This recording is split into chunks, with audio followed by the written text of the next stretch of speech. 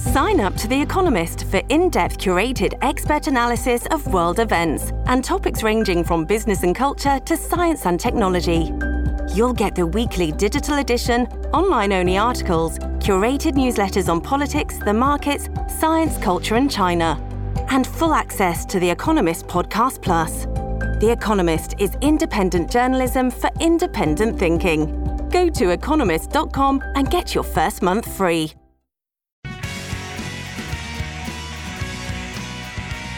Hello, this is Lily Gorn with the New Books Network, the New Books in Political Science podcast. Today, it is my pleasure to speak with Mary Stuckey about her new and fascinating book, Political Vocabularies, FDR, the Clergy Letters, and the Elements of Political Argument. This book was recently published by Michigan State University Press, and it is an important avenue to explore a number of different aspects of presidential politics, political rhetoric, communication between elected officials and constituents, and to understand how a snapshot in time, in this case in the 1930s, can provide a much bigger picture and understanding of power, political change, and the sense that America has of itself.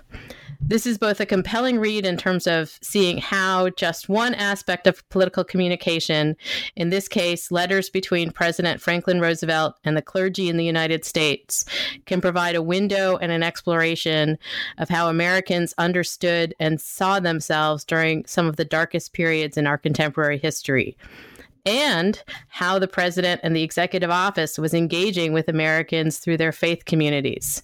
But I would love Mary to delve into her multiple theses in this book so we can talk about the various dimensions that these letters between clergy members and the president provide for us in understanding American politics, political vocabularies, religious warrants, political imaginaries, and more. But first, I would love for Mary Stuckey to tell us a little about herself and how she came to this particular project. Mary, join us. Hi, thanks so much for having me, Lily. This is I love this podcast in general, and I love being on it. So thanks very much for that. I am a kind of an odd duck in political science for so many reasons, but not least because I study communication. I work out of a department of communication, so I'm both a rhetoric person and an institutionalist. And I like to combine those two things. I think that rhetoric sheds light on political institutions, and also that political institutions structure our political rhetoric. So my work really sits at the space in between rhetoric and presidency and political institutions, which I think is like the most happening place in American politics right now. And I think I mentioned to you last spring that I had a student who realized that she could study those things all together, and she was just delighted that there is a prospect of doing something like that. Right? So early in the book, you outline this idea, the importance of political imaginaries and rhetorical compilations that provide the framework for these imaginaries. Can you explain what you mean by these terms? What is a political imaginary, and how do most of us understand this in our American political context?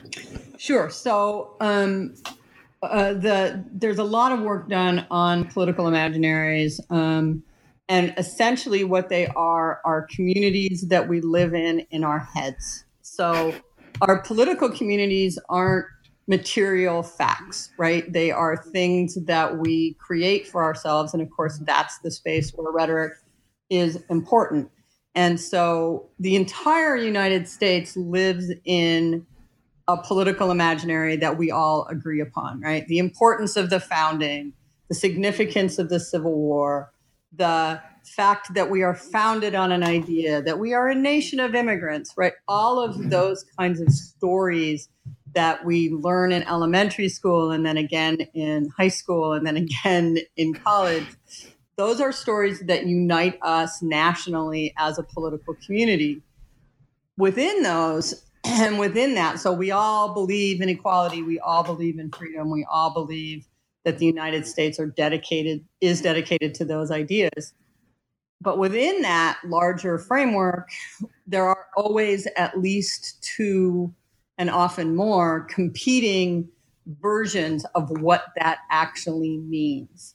So we can agree that the revolution was important, but what does it mean that it was important? We agree the Civil War was a significant moment, but we might have very different understandings of what that war meant and whether or not we should still be hanging on to it or not.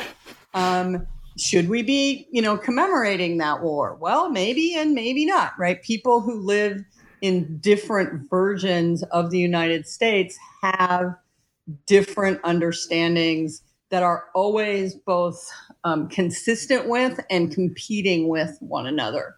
And so this book is a chance to look at what are the elements that make up those political imaginaries. How can we tease those things apart analytically so that we can see how they're structured and how they operate? So while the book's in the 1930s, it's also compellingly, I think, about today.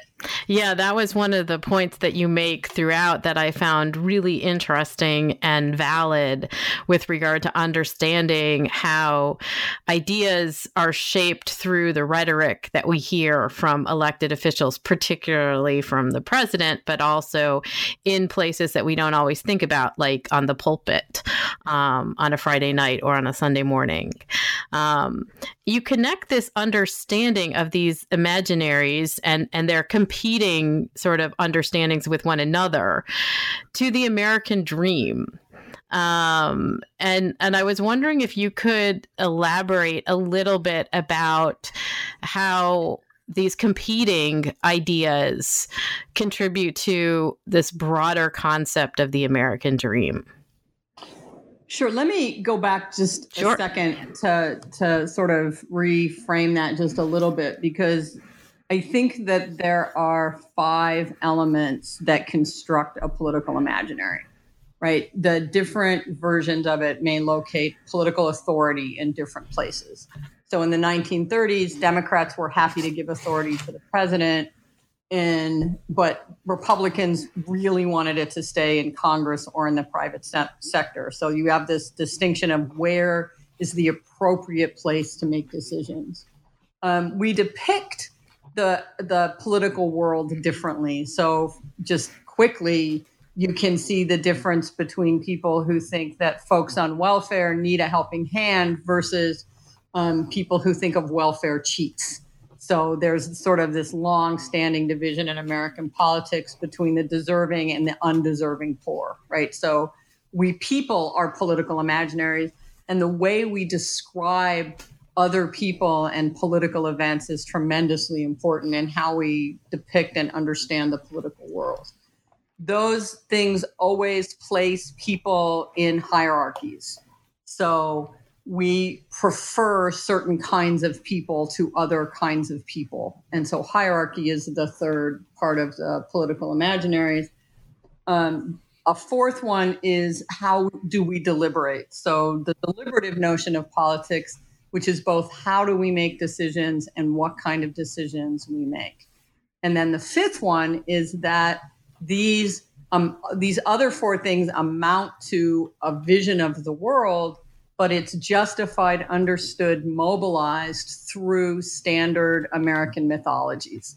One of those mythologies is the American dream. And so people might have very different versions of what does it mean to have the American dream, which doesn't really show up in our politics until, the 20th century. And so this idea that some people might envision the American dream as getting government, in Reagan's terms, off the backs of the American people so that people can do what they want. And that's a sort of, and let me rephrase that. So that you can think of the American dream as either a spiritual, an idealistic version or a sort of materialistic version. Is the American dream a chicken in every pot, a 2-car garage with 2 cars in it? Or is it something more ideal than that? And there's pretty big divides in our country on how all of those things are understood. Yes, Does that make sense? and that was actually my question about the 5 interlocking elements, as you note.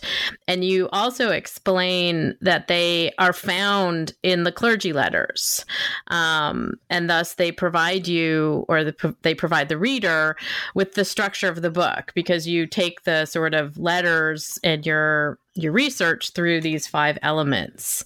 And so I would really love it if you could go into a little bit more detail about each of these 5 elements that you just quickly iterated, to explain how they frame the analysis and your exploration of these particular letters between the president and the American clergy in the middle of the sort of dark days of the Depression. Yeah, so just a quick moment about the data set, if I can, because I'm so in love with these letters. So I was writing, I went to the FDR library the first time because I was writing a book on Roosevelt and his rhetoric, because we don't actually have anything in a long time that's really looked carefully. And that's the book called The Good Neighbor. Then I went back because I got sort of interested in the 36 election as a moment of deliberative democracy, and how does deliberation work in the American Republic. And so that's voting deliberatively.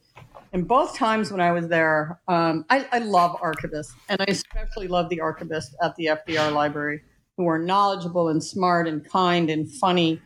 And while I was there, one of the archivists, Sarah Malcolm, was reading this file of these letters, and she told me that she told me about the clergy letters, which are some 8,000 letters. In 1935, right after Social Security passes, Roosevelt writes the entire American clergy, some 120,000 letters go out from the White House saying pretty much, so what's up? How are things? Tell me, do y'all like Social Security? How are things in your neighborhood? Is the New Deal working? And obviously this is on a crass political level. An attempt by Roosevelt to get the clergy to support his reelection, because in 1935 it is by no means clear he's going to get reelected.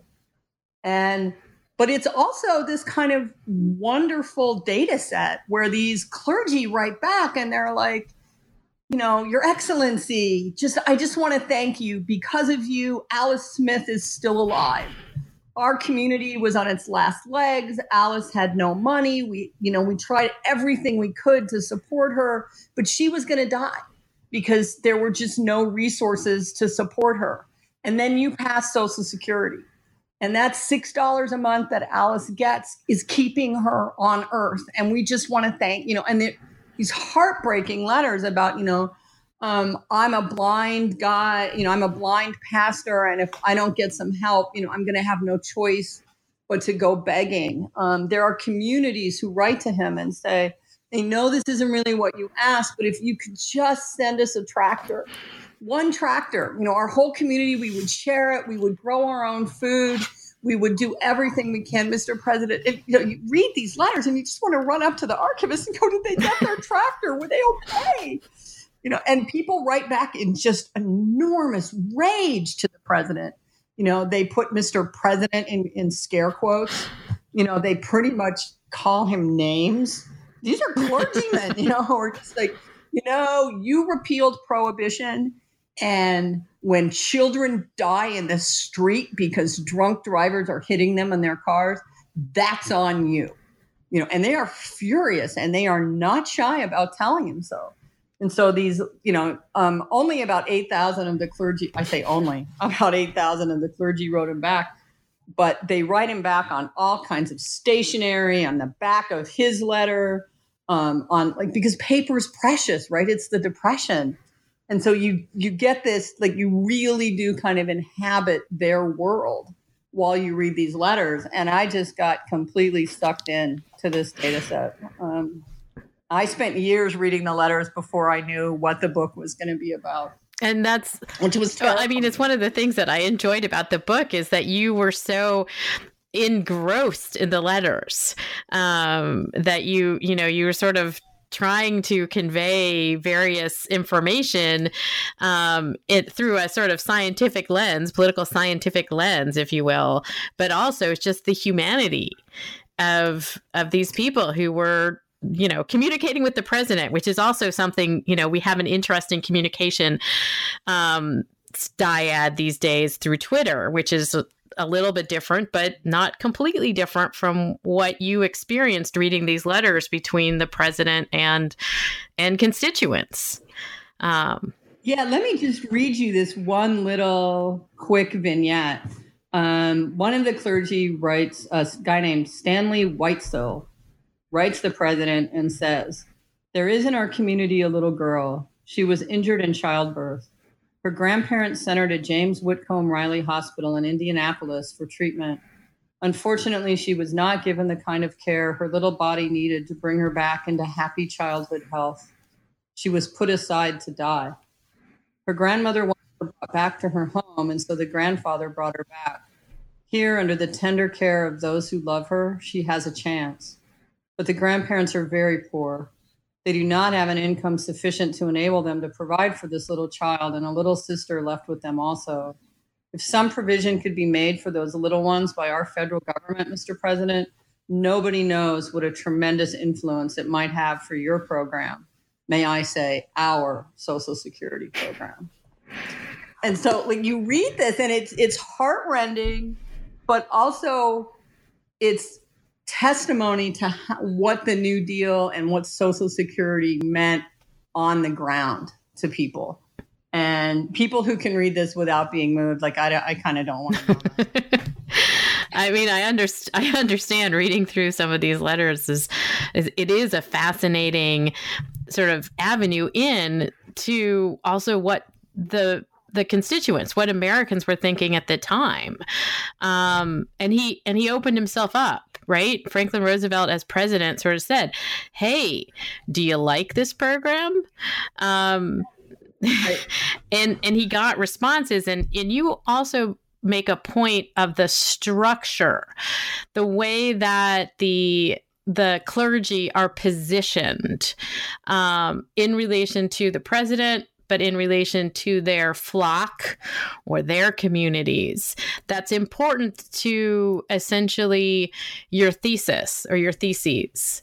So there's two kinds of structures that I think are really important to talk about here. And the first one is the fact that these clergy occupy a particular kind of institutional authority, right? So even the barely literate, and there are some of these letters that are barely literate, these guys are still probably the most literate people in their communities, right? They have a certain status. And so they're opinion leaders, they're community leaders, and they speak to and know those people. And so you get this kind of sense that they are speaking for the president to the people, but also before many of them answered the letters, they took them to the community, to their congregations, and said, "How do you want me to answer this? What are the stories you want me to tell? What do you want the president to know about this community?" And so they send photographs and they send long descriptions of, this is a community located in this place with this kind of industry that's had this kind of consequence of the Depression, and this many families have left. And so there's this kind of data-driven, we need the president to see us. And that speaks, of course, to the changing relationships of political power, right? That under Roosevelt, power is moving from the states to the federal government and from Congress to the president. And the clergy are aware of that shift and are trying to get responsiveness from the government because the states and communities are just overwhelmed, right? I mean, in some of these places, unemployment's over 80%, which is just mind-boggling. And there's no help. So those kinds of structures and that kind of institutional position is really important because the clergy are these kind of mediating roles. And the second way I want to talk about structure here is that while you read all these letters and they're tremendously moving or funny or both, right, or angry or all the things, but they fall into structures themselves, right? It's not like I sat down one day and said, oh, there are 5 elements of political vocabularies, and I'm going to take these data and and stuff them into those boxes, right? It's that when I sat down and started making sense of these letters, it was like, they're all talking about authority. They're all talking, they're offering these depictions. They're all creating these hot political hierarchies. They're all addressing how should we make policy. And they're all justifying this within the mythology that is passed down to them. They refer to the framers. They talk about American myths all the time, right? So there are 2 kinds of structures there that I think are both interesting to communication and political scientists, right? In the sense that this language comes with a structure, but also these people are in an institutional position where that structure is profoundly revealing. And one of the other elements that I thought that you really highlighted in the book, because it is letters from clergy to clergy, but from clergy, is the role of the clergy in the American context. And you sort of note the role of religion in the United States as it comes through these letters. Can you discuss that a bit? Sure. So this is a moment, right, in American politics in which religion is profoundly important. And not least because after World War I, of course, and the Soviet Revolution, you get this burst of anti-communism. And so, Roosevelt gets called all kinds of things. He gets called a socialist and a communist and also a fascist, right? In the same way that we all continually throw these labels around. And so the clergy speak to this kind of very particular authority. And so many of them will refer to the Constitution and often get it wrong, which because of course they do. But sometimes they get it right, which is also kind of exciting. But it's really interesting how many of them use religious warrants. And they talk about how the New Deal is the first truly Christian government the United States has had.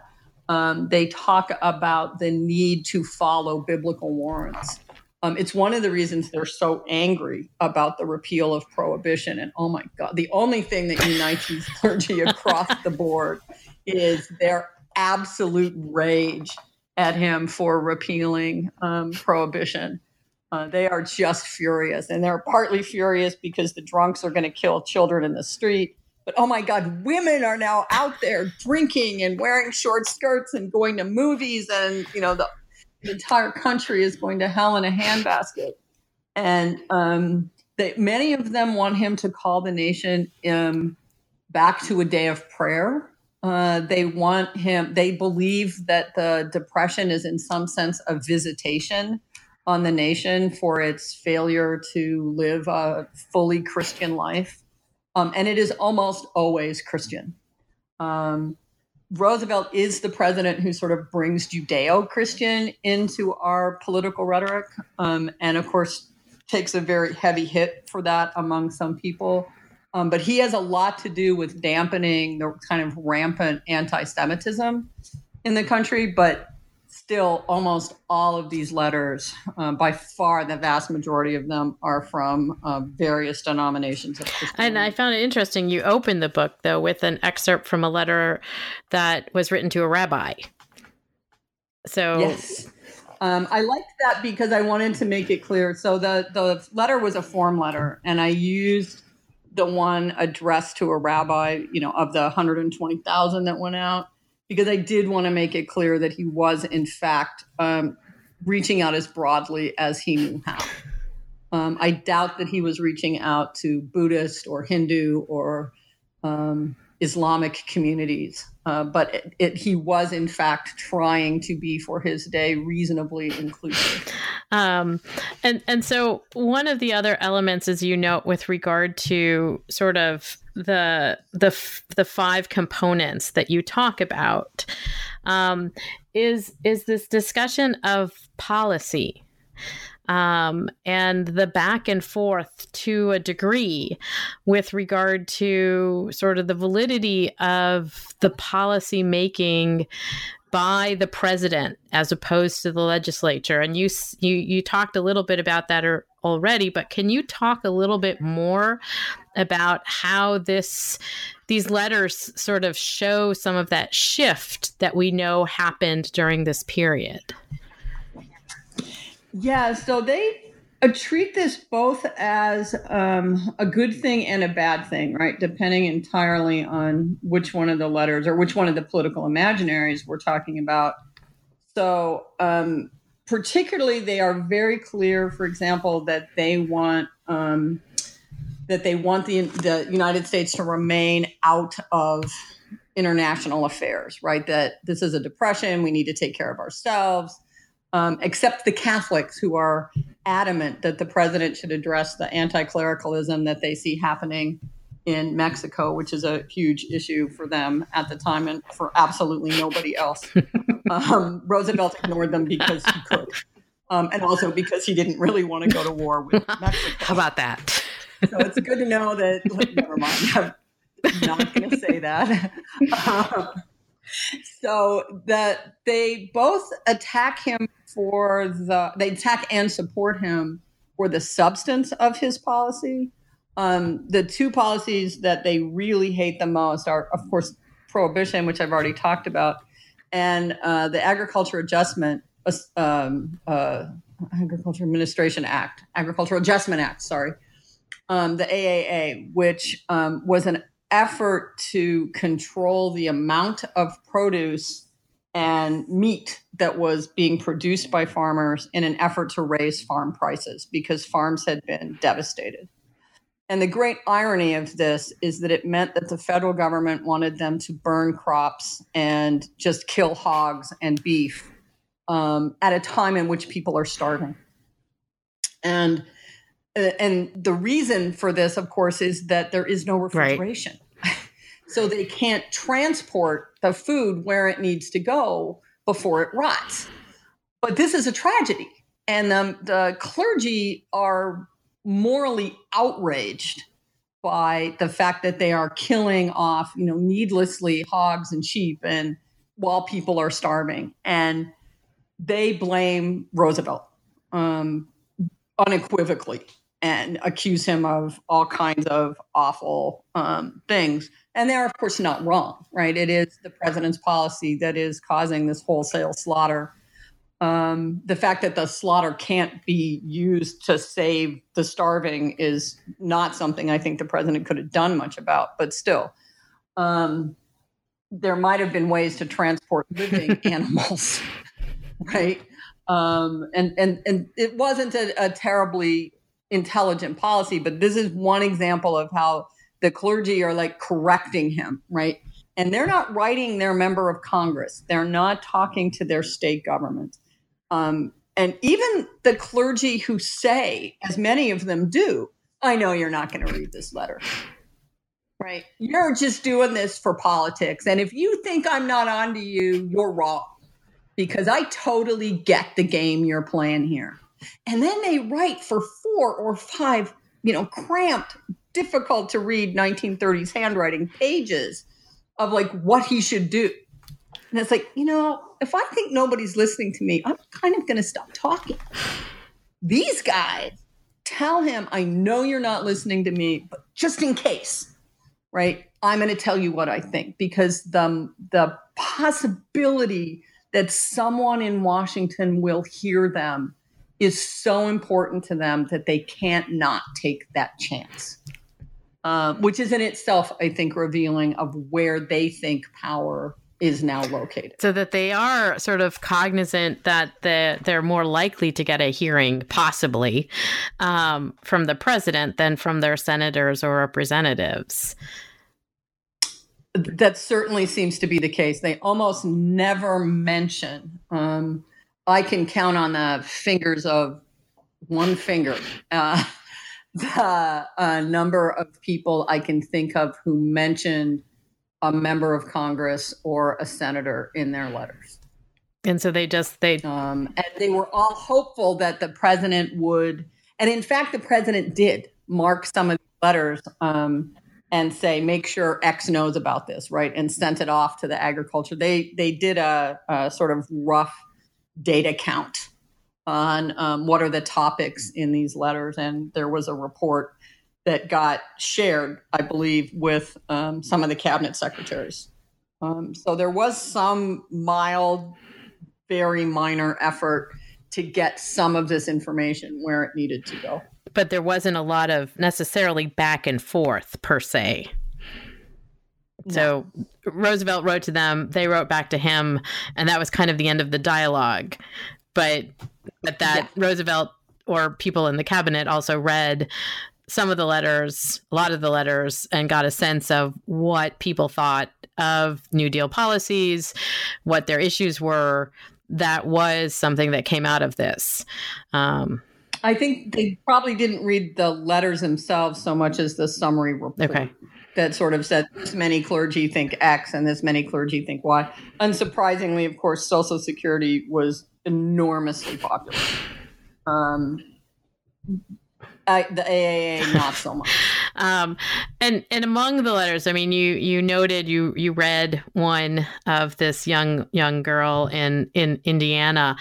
Are there any other letters that particularly stand out for you in reading so many of them that, really came at the response in a way that moved you or perhaps moved the president?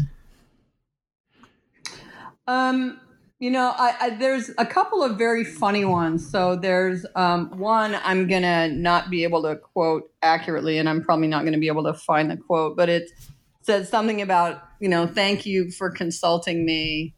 Pharaoh had David and you have me, with this kind of, why, where he both kind of suggest that he cites Pharaoh and he cites another biblical leader and another advisor and then says, and, you got me, which is this kind of recognition both that he is not David and also that Roosevelt is not Solomon, right? Which is kind of enjoyable.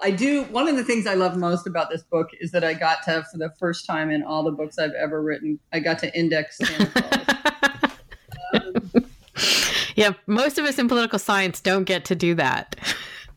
Yeah. Right? And it was, and I was thinking, they're going to take this out because really, and it was a question in my mind, like, is it Claus, Santa? It's not, in case you ever get the chance. It's so one of the things that I quite liked about this is, so I'm going to read another quick excerpt if I can, and then I'll talk about it a little bit. S.C. Cornell writes, in my sincerely humble opinion, the subtle dangers that insidiously work to destroy the spiritual values of life are far more dangerous to our fellow beings than the more apparent subnormal conditions that affect primarily their physical life. That the physical has its inevitable effect on the spiritual is, of course, recognized. It is yet an irreparable disaster if the physical needs of folks are met at the expense of such intangible, indispensable character values as personal initiative and self-respect. These values seem to me gravely threatened at this time, and I am quite confident that many of our people have already acquired a state of mind decidedly undesirable and distinctly dangerous to moral, spiritual, and the physical progress of our nation. If I discern clearly, an alarming number of persons are looking toward government as though it were a super Santa Claus that will become aware of and provide for their needs. Thrift and conservation seem to have little or no place in their plans or conduct. And so this, I've been talking about these sort of passionate letters and these angry letters and these sad letters, but a lot of the letters take this tone that is specifically deliberative and quite carefully phrased. and very analytic rather than passionate, right? In that, here's my diagnosis of what's wrong with the country. And while I understand that you're feeling the need to feed people, be aware that that's dangerous, right? That you're going to lose individual initiative and so on. And that was a huge debate at the time, right? As of course it still is. And you get these really thoughtfully phrased arguments about what are the best political choices for the country. And that's really another astonishing thing about these letters, is the kind of level of analysis that these guys engage in. And they're almost... Yeah, I was going to say, likelihood there were probably very few women who are writing these letters. Very few, although some of the letters, at least one of them I can think of, was written for a minister by his daughter, who was also a minister, which I believe she was also a minister. But so, yeah, almost very few of the letters were written by women. And is there information that comes through these letters with regard to race? Oh, yes. Oh, my. Oh, my. Yeah, let's just say that some of these guys were not, let me see if I can find some of the, so some of them were extraordinarily racist. One, R.M. Hunter writes, "You put more stress on your African jungle friends than your white friends. In Mobile, for instance, you have selected the best building for their headquarters and have made it an incubator for communism. Colored gentlemen from the North are the speakers who tell their Southern proteges that they will see that white and colored schools shall be made one, and that colored gentlemen shall marry at their will white ladies, not white trash." This author, unsurprisingly, told the president, "I believe in white men's supremacy in a white man's country." And so you get these kind of startling, well, to us startling, and not at the time startling in particular, people. You also get ministers who were African American who are pleading for their own communities. You get many white ministers in Indian communities writing, asking for more for their communities as well. So you get both advocates and some really kind of spectacularly racist stuff, which was hard because that's always difficult, like when you have to make the choice of how much airtime do I want to give? Right. Which we have this. But I'm not going to say that's not a thing, right? Because it was a thing. And it was one of the things that limits the New Deal is, I don't know how much Roosevelt wanted to do on race. I don't think that was sort of one of his front burner issues, not nearly as much as it was, for instance, for his wife. But certainly he needed the Southern Democrats, and they pretty much told him, if you sign a civil rights bill, the New Deal's dead. Right. And he was like, okay. He told Walter White, the head of the NAACP at one point, if I had different tools to work with, I would, but I don't. Roosevelt was above all a political realist, and he didn't fight on that particular front. He let his wife do it, and he never objected to anything that she did there. And he would, sort of just go, it's Eleanor, what am I going to do? Which people kind of bought, but 12 years in office, not a single piece of civil rights legislation. It matters. Although, as you note, things like Social Security also were of interest and use to African American communities to a degree. Yeah, but certain categories of employment, so people like gardeners and maids, and people like housekeepers today, right? Those sorts of jobs are exempt from Social Security. And they did undermine the ability of African Americans to provide for their retirement. And that is, again, more of a limitation with regard to race and the form that these kinds of sort of programs take. So I'm going to ask you to loop your research from the 1930s to the current debates. Oh, yeah. Okay, that's... Well, we're on the subject of race. I saw what you did. So I think that the easiest way to talk about this, right, is that we could look at a similar sort of database, right? We could look at replies to the president on Twitter. We could look at, something that was like this. Obviously, there aren't going to be 8,000 letters written to the White House. And from what I understand, apparently White House records are not what they once were. So, my all thanks as someone who loves archives to the poor interns who taped together. Oh, the shredded things that the president did. But there are going to be public data sets of some kind, right? And we could go through those data sets and tease out the separate political imaginaries in which people are currently living, right? So I think it's true still that we inhabit the same land of the free, home of the brave, political imaginary, but we have very different interpretations happening right now of what that means. I want to argue that we've always had competing definitions, right? And that we can find, we could look at where people think authority properly lies. The president is making arguments that he has the right to do things that Democrats, interestingly, are now saying, hold it, wait, no, stop, no. Right? You don't actually have the right to do that thing.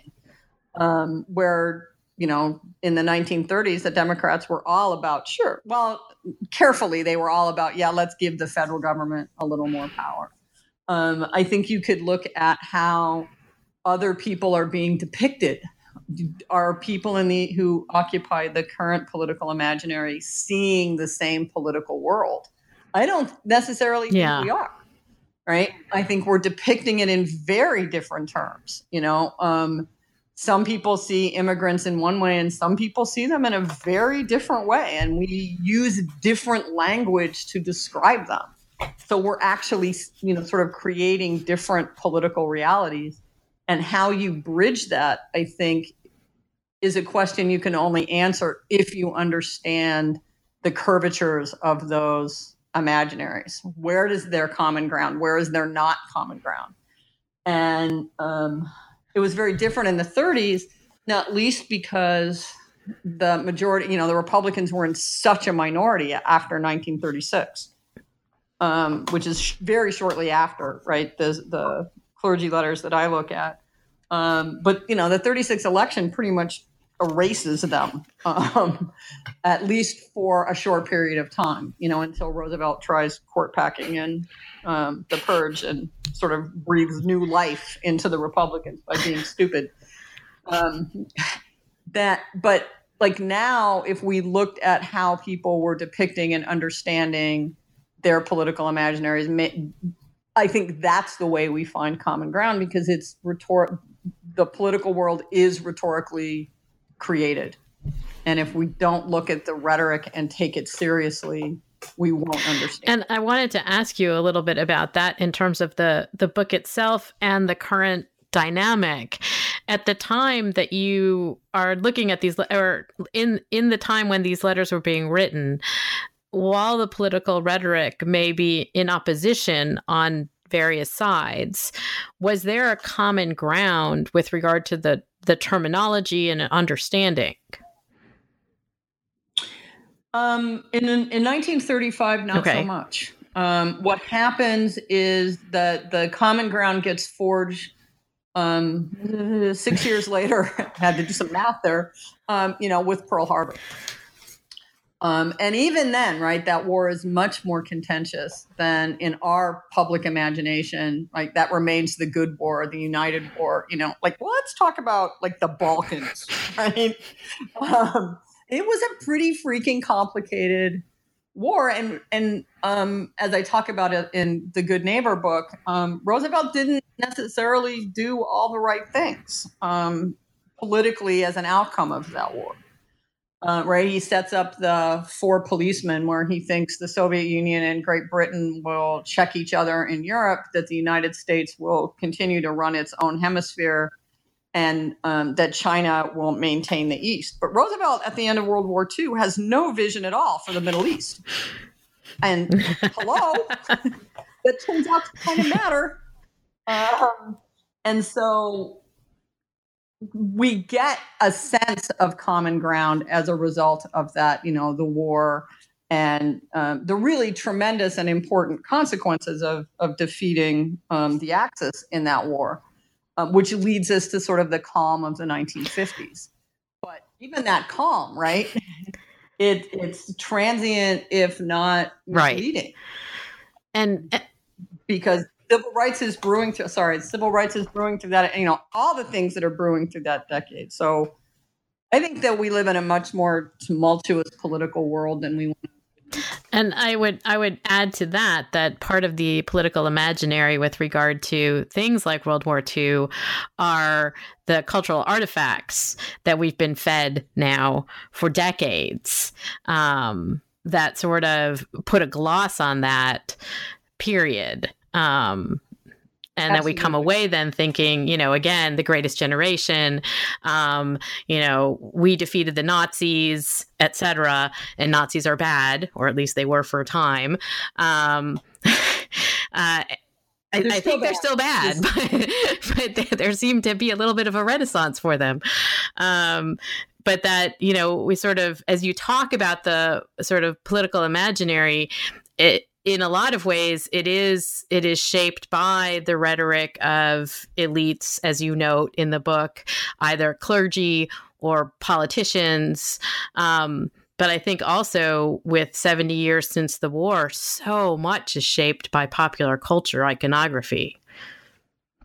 Yeah, without question. And it is, it's also true that, for much of our history, we were all watching the same news. Right, or listening to it in the case of the 1930s, listening to the same news on the radio. So Roosevelt gives a fireside chat, and the whole country listens because it's really the only game in town, right?